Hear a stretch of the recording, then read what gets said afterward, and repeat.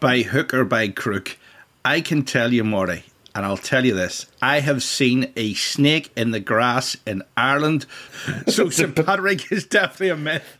So you reckon St. Patrick didn't do it, Justin? Are you doubting the saint now? I do. I think he's as much chance of being Jack the Ripper as anybody else. I think so too. Put it like this: there's a lot of falsehoods about St. Patrick. So what we're going to do, this is a little bit different. It's a bit whiskey. It's a little bit saintly. A little bit of that. And just a little bit of connection between St. Patrick and whiskey and 3 days of drinking debauchery and so on and so forth, you know. Right. Yes, he was famous for the sort of 72-hour bender, wasn't he? He invented the stag weekend, did he? You think St. Patrick was the original pub crawl? He might have been. I mean, let's face it, that's what Dublin's famous for, isn't it? Stag and hen weekends. Well, it used to be. I think they've tried to sort of tidy it up over the last while. But see, everybody associates St. Patrick with Dublin, but the truth of the matter is, it's a much more northerly thing. I mean, yesterday I was up Slimish, which is where St. Patrick was brought as a boy, because Justin, I'll let you in on a little known secret. St. Patrick wasn't Irish. Was he not? I sort of guessed that. Listen, what did he call himself? What did he identify himself as? It's not as if he had a bloody passport, is it? Well, you think Brexit maybe would have played a factor in him? No, we don't know very much about St. Patrick. There's lots and lots of myths and legends, but one thing we know for sure, that he wasn't Irish. He was British. He was either... And I know you always think he's Welsh, but I always say he's Scottish. But I let people in on a little secret. There's a chance he might just have been English. Okay. Well, it doesn't really matter. Did he exist? Did he really exist? Well, I think he did. He must have done. All we know about St. Patrick really is he had 2 letters. He wrote 2 letters, and there's doubts as to whether they were both written by him. But I'll take it that they were both written by him. And in it, he describes that he's worthless and a wretched soul.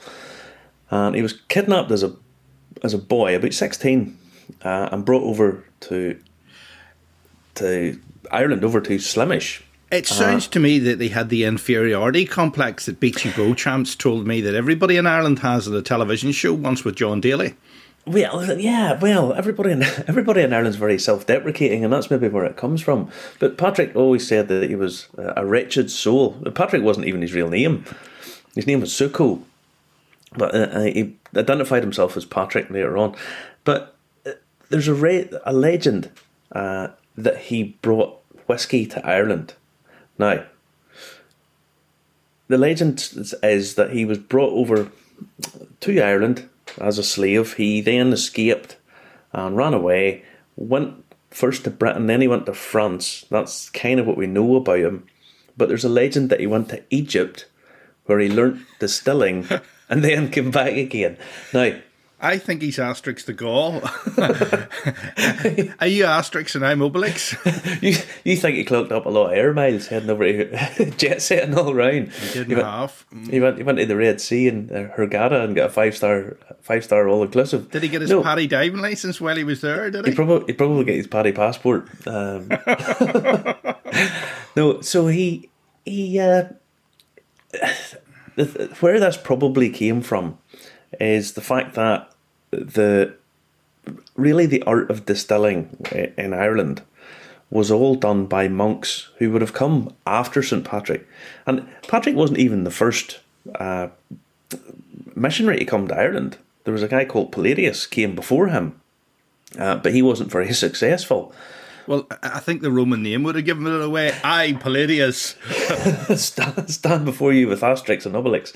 No, but he wasn't very successful. Patrick, on the other hand, when he came back again, he landed in Saul in County Down, and then made his way north, heading back up towards Slimish, up in County Antrim, to apologise to his former master for having run away, which seems very weird to us now, but that's what he apparently did. And did he get whipped then? No, his former master heard he was coming, and that this great man of religion had been performing miracles, and he took scared and set fire to his own fort with him in it. So they all seem a bit crazy back then, you know. Oh, it seems to me like that he was using the old mind trick on him, you know, the Vulcan mind trick, you know. It could have been. It could have been the Jedi was coming. No, but so he found a church on the Skerries, the Skerry Hill. So that was okay. Where this whiskey legend sort of probably came from, was the monasteries back then were really the seats of learning and industry. The monks, a lot of them were very scientific. They were alchemists, but to us, alchemy seems very strange because of the way it's been portrayed subsequently. Well, what would you rather have? Would you rather have some nice mead or some base metals turned into gold? Because if you got the gold, you could then buy the nice mead, you see. Well, the thing is, it's been sort of changed as to what alchemists were. Alchemists were people who were actually trying to be quite scientific at the time. They thought gold was a perfect substance. It didn't tarnish. If you bury it in the ground, it comes out the way you put it in. So they were always trying to change things and transform things. So, and they were always trying to make gold, but it was the process they were more interested in, really, than the end product. Remember, these were monks, and lots of them had taken vows of poverty, so the gold wasn't really that big a deal to them. But you make your mead, and if you distill that, then you get a spirit, and that's really how all that came about.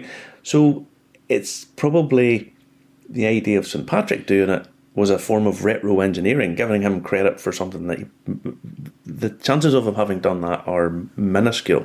Well, I must admit, I've been in monasteries in Austria where the Celtic people are supposed to have originated from, and they certainly do have a brewing, distilling tradition. They do. That far out, and if they spread it across Western Europe, they're bound to have brought their favourite tipple with them, aren't they? Well, the thing is, there's another saint called St. Columbanus who spent huge amounts of his time across Europe as a missionary and founded a lot of those religious institutions all across Europe. Now, he was from Bangor, and the fact that he came back to Bangor in County Down, it's possible he would probably be more likely to have been the guy who brought distilling back. I certainly think it's more plausible. Yeah, and of course it links in that in more modern history times, there was quite a lot of distilleries and breweries down County Down way, wasn't there? Oh, there was, and there is now. I mean, it's going to become really the, if you like, the distilling region in Ireland. There's so many distilleries opening up in County Down. I mean, our friends down at Ecknamville, you have the Radaman Estate, you have Hench, the new one in Titanic. I can go on, there's more coming. But, yeah. Mm-hmm. You know, so... But even in Scotland, Lindores Abbey, Friar John Corr, back in 1495, he was asked to make whiskey, or Ushkaba as it would have been then. Hold on, do they not make chocolate too, Lindor? No, it's a different company, just different altogether. It's over in Fife in Scotland. But so there is this religious connection to spirits and to whiskey. I mean, there's also connection to Buckfast Abbey, where they make Buckfast, which is a tonic wine. And if anybody has ever had a bottle of Buckfast, you're very tonicked after it, I can assure you.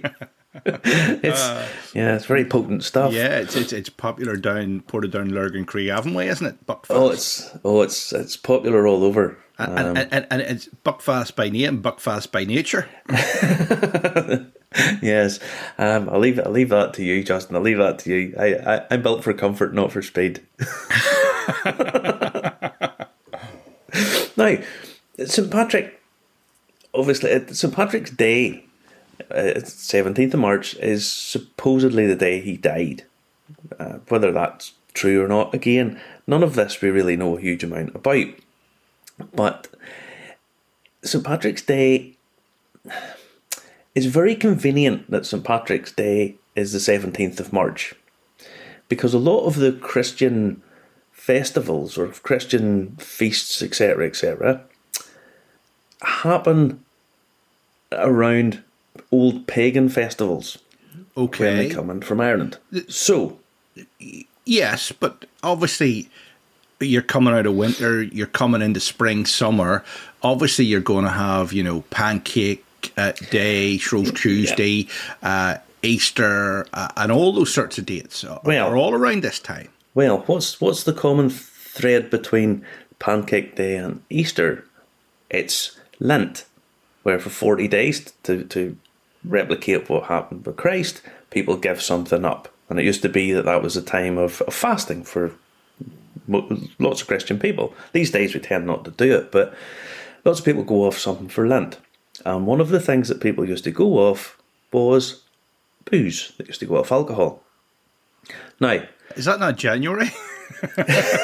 that's when I tend to do it. But what happens between the start of Lent and Easter? Obviously, lots of people have a day off. Now, that day normally was St. Patrick's Day. People decided in the middle of Lent that they would give up and go for a drink. So it's like a trick. That's why it's called Pat Trick. So it's Paddy's trick day off. Yeah. See now. Yeah. See now. Well, yeah.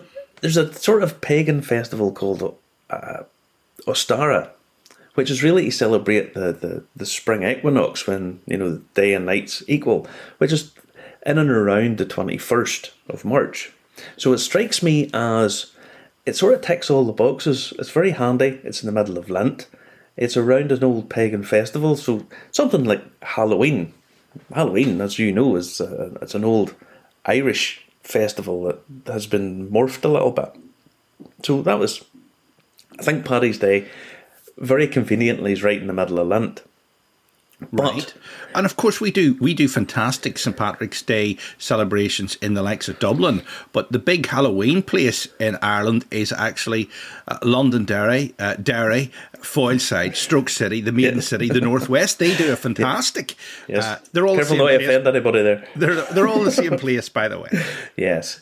So anyone listening to this, you have to cover all bases, because some people get offended if you don't call Derry the right name, or Londonderry or Stroke City. Anyway, no, but Patrick's Day really falls in the middle of Lent. Now, being Irish, one day's not really enough for us, Justin. Because never, Maury. Never, Maury. I thought that was every Friday, Saturday, Sunday night. If you're a normal person, and if you're just better than normal, it's every night. No, well, what used to happen, and it's probably fairly well replicated most of the time. COVID has sort of put the kibosh on a lot of this. I mean, last St. Paddy's Day, I was in a pub, had a lunch with my dad and my stepmother, and a very nice time was had. This year, nothing. We're all in lockdown. But it used to be people would have celebrated the 16th, 17th.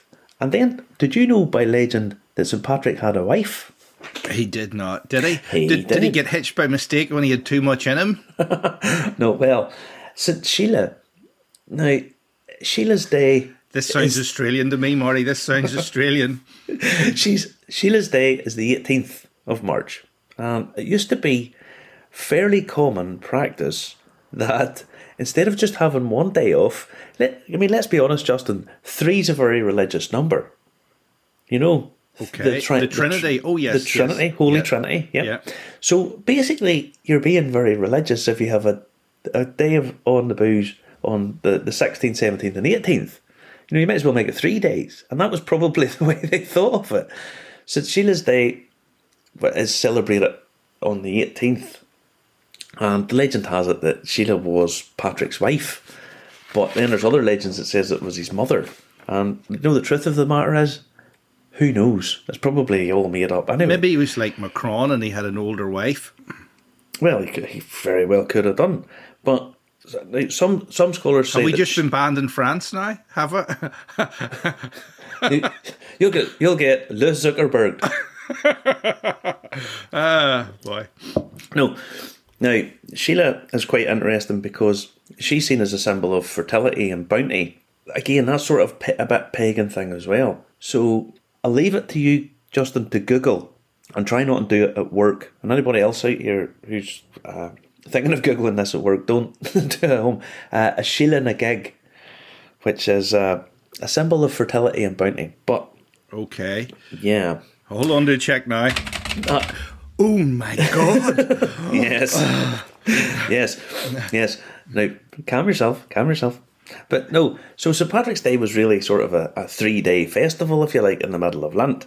And if you go to the National Gallery in Dublin, there's an Erskine Nicol painting done in 1856 called the 16th, 17th and 18th of March, which shows people Wow. sitting around having a party, basically back in obviously the 18th century. So I love those vernacular paintings that actually convey everything of the time. You know, they're very evocative, and you can understand the psyche way back 100, 200, 300 years ago. I love those paintings. Yeah, well, that's it. I mean, the likes of the sort of Bruegel stuff and whatnot, you know, they're as good as a photograph, really, in many ways. They're really quite good. But it shows that this idea of going for a drink on St Patrick's Day is really, it's quite an old thing. It's not some new marketing ploy like Santa Claus type thing. You know, it's actually hundreds and hundreds of years old. Now, the only thing that gets me about St Patrick is there's so many churches dedicated to St Patrick that he must have had all the Irish navies in the world that have ever been building them for him, because there must be a 3,000-year backlog of them. Oh, there's plenty. I mean, the Irish workers went all over the place, but you know, they went all over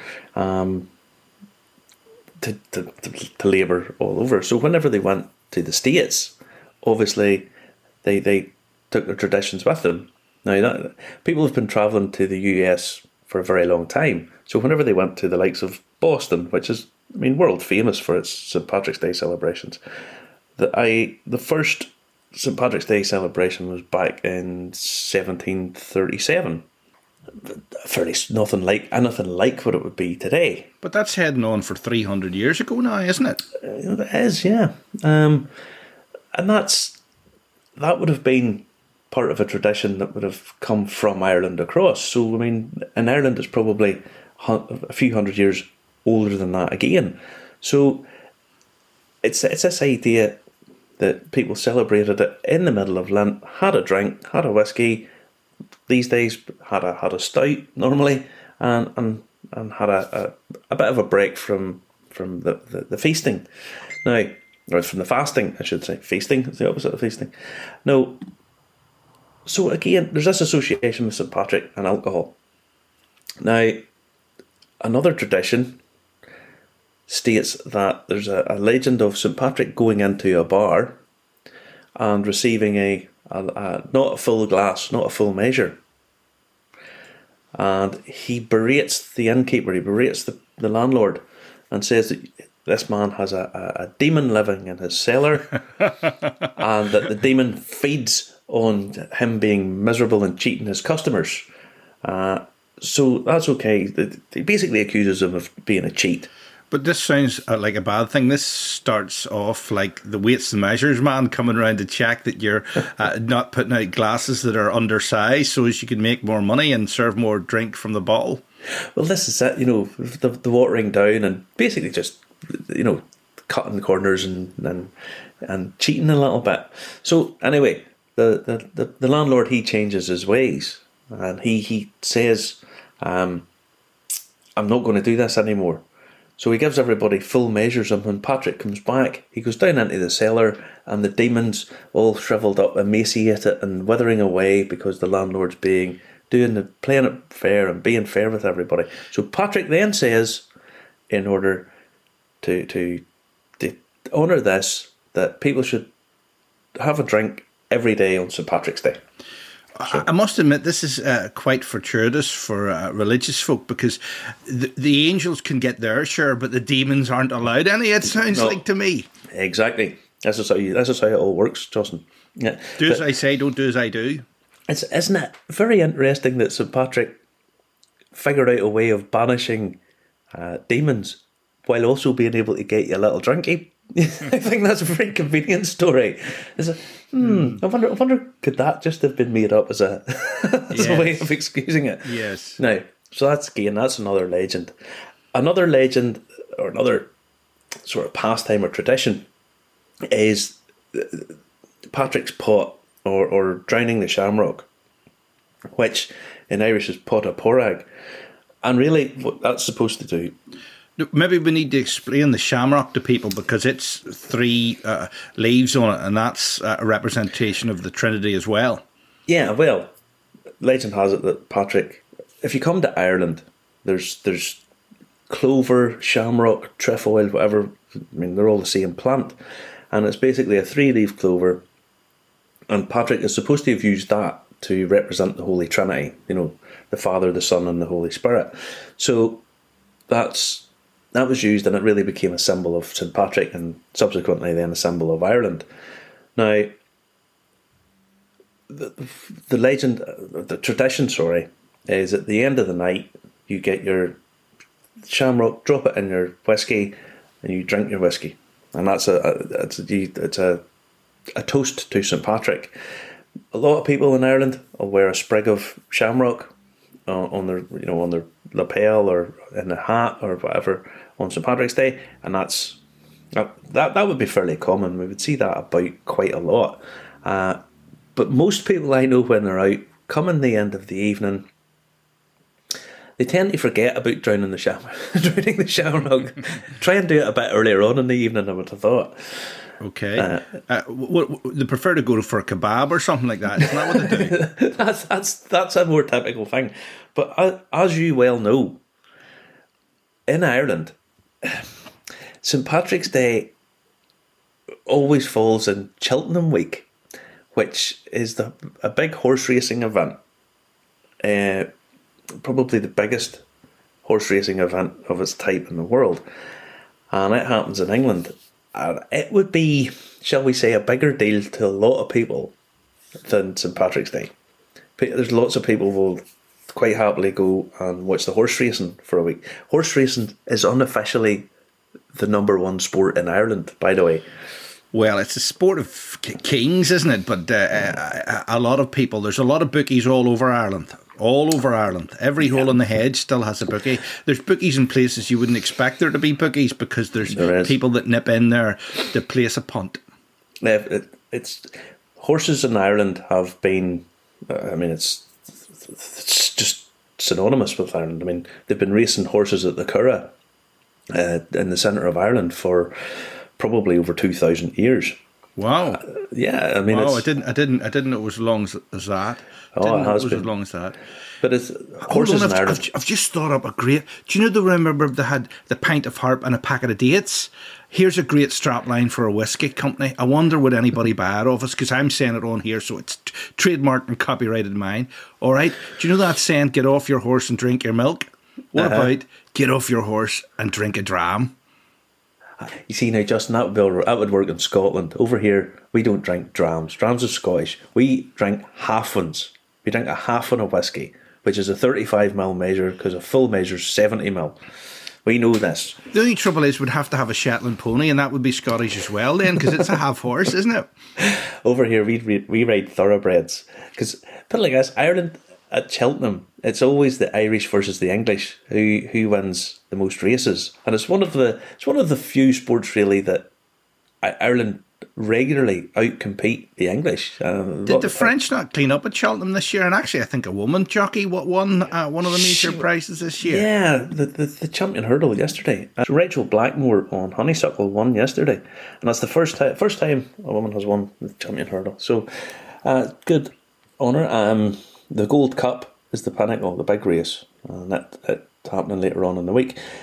But again, it's another thing. It's always in and around St. Patrick's Day. So St. Patrick's Day, you have the horse racing, and lots of people in Ireland, lots of guys in Ireland really live for that. It's more than anything else. But again, when you look at the legend of St. Patrick and people going for a drink and having a whiskey, a stout or whatever, and it's really all tied up in this sort of myths and legend, which is really quite convenient for people who like to go and have a bit of a drink. Yes, it certainly is.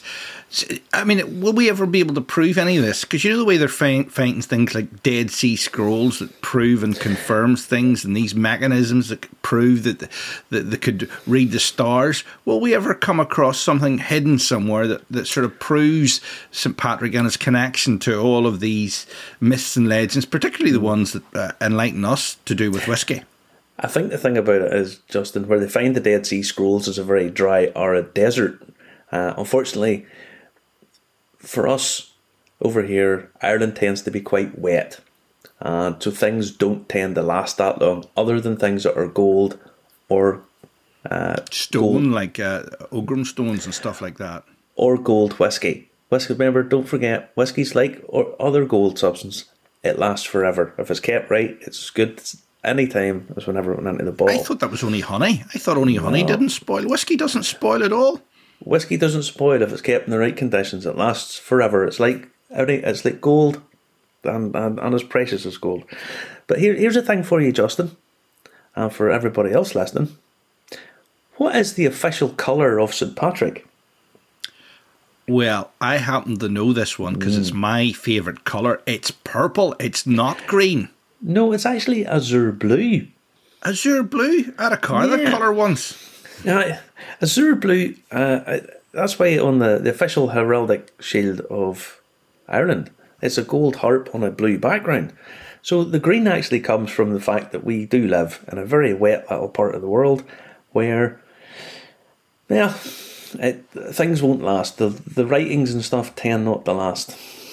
Oh, that's a bit of a pity.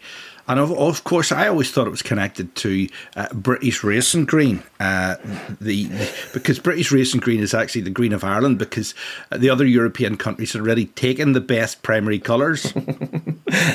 That's very true. Now, that's really why green for St. Patrick is to do with the fertility of the land. That's where that comes from.